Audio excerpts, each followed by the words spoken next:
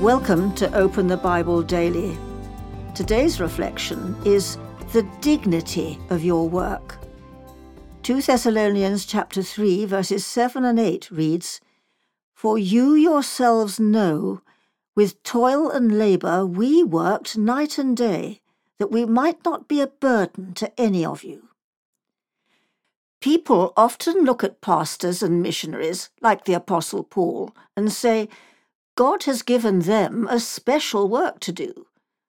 That's true, but God has also given you a special work to do. Whatever you do, your work is a gift and a calling from God. At the beginning of the Bible, God introduces himself as a worker. What kind of work is he doing? He is creating, and we are made in his image. That means we create too.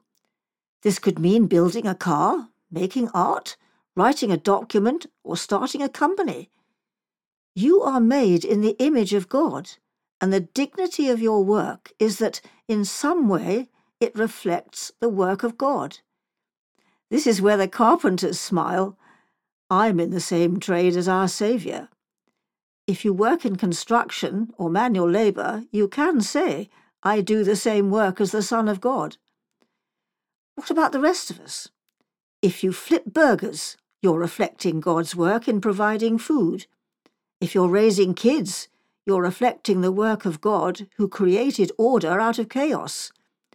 If you're a CEO, you hold things together and move them forward.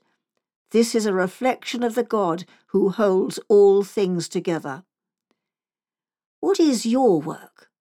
How does your work reflect the character of God? There is great dignity and great joy in seeing how your work reflects the character of God.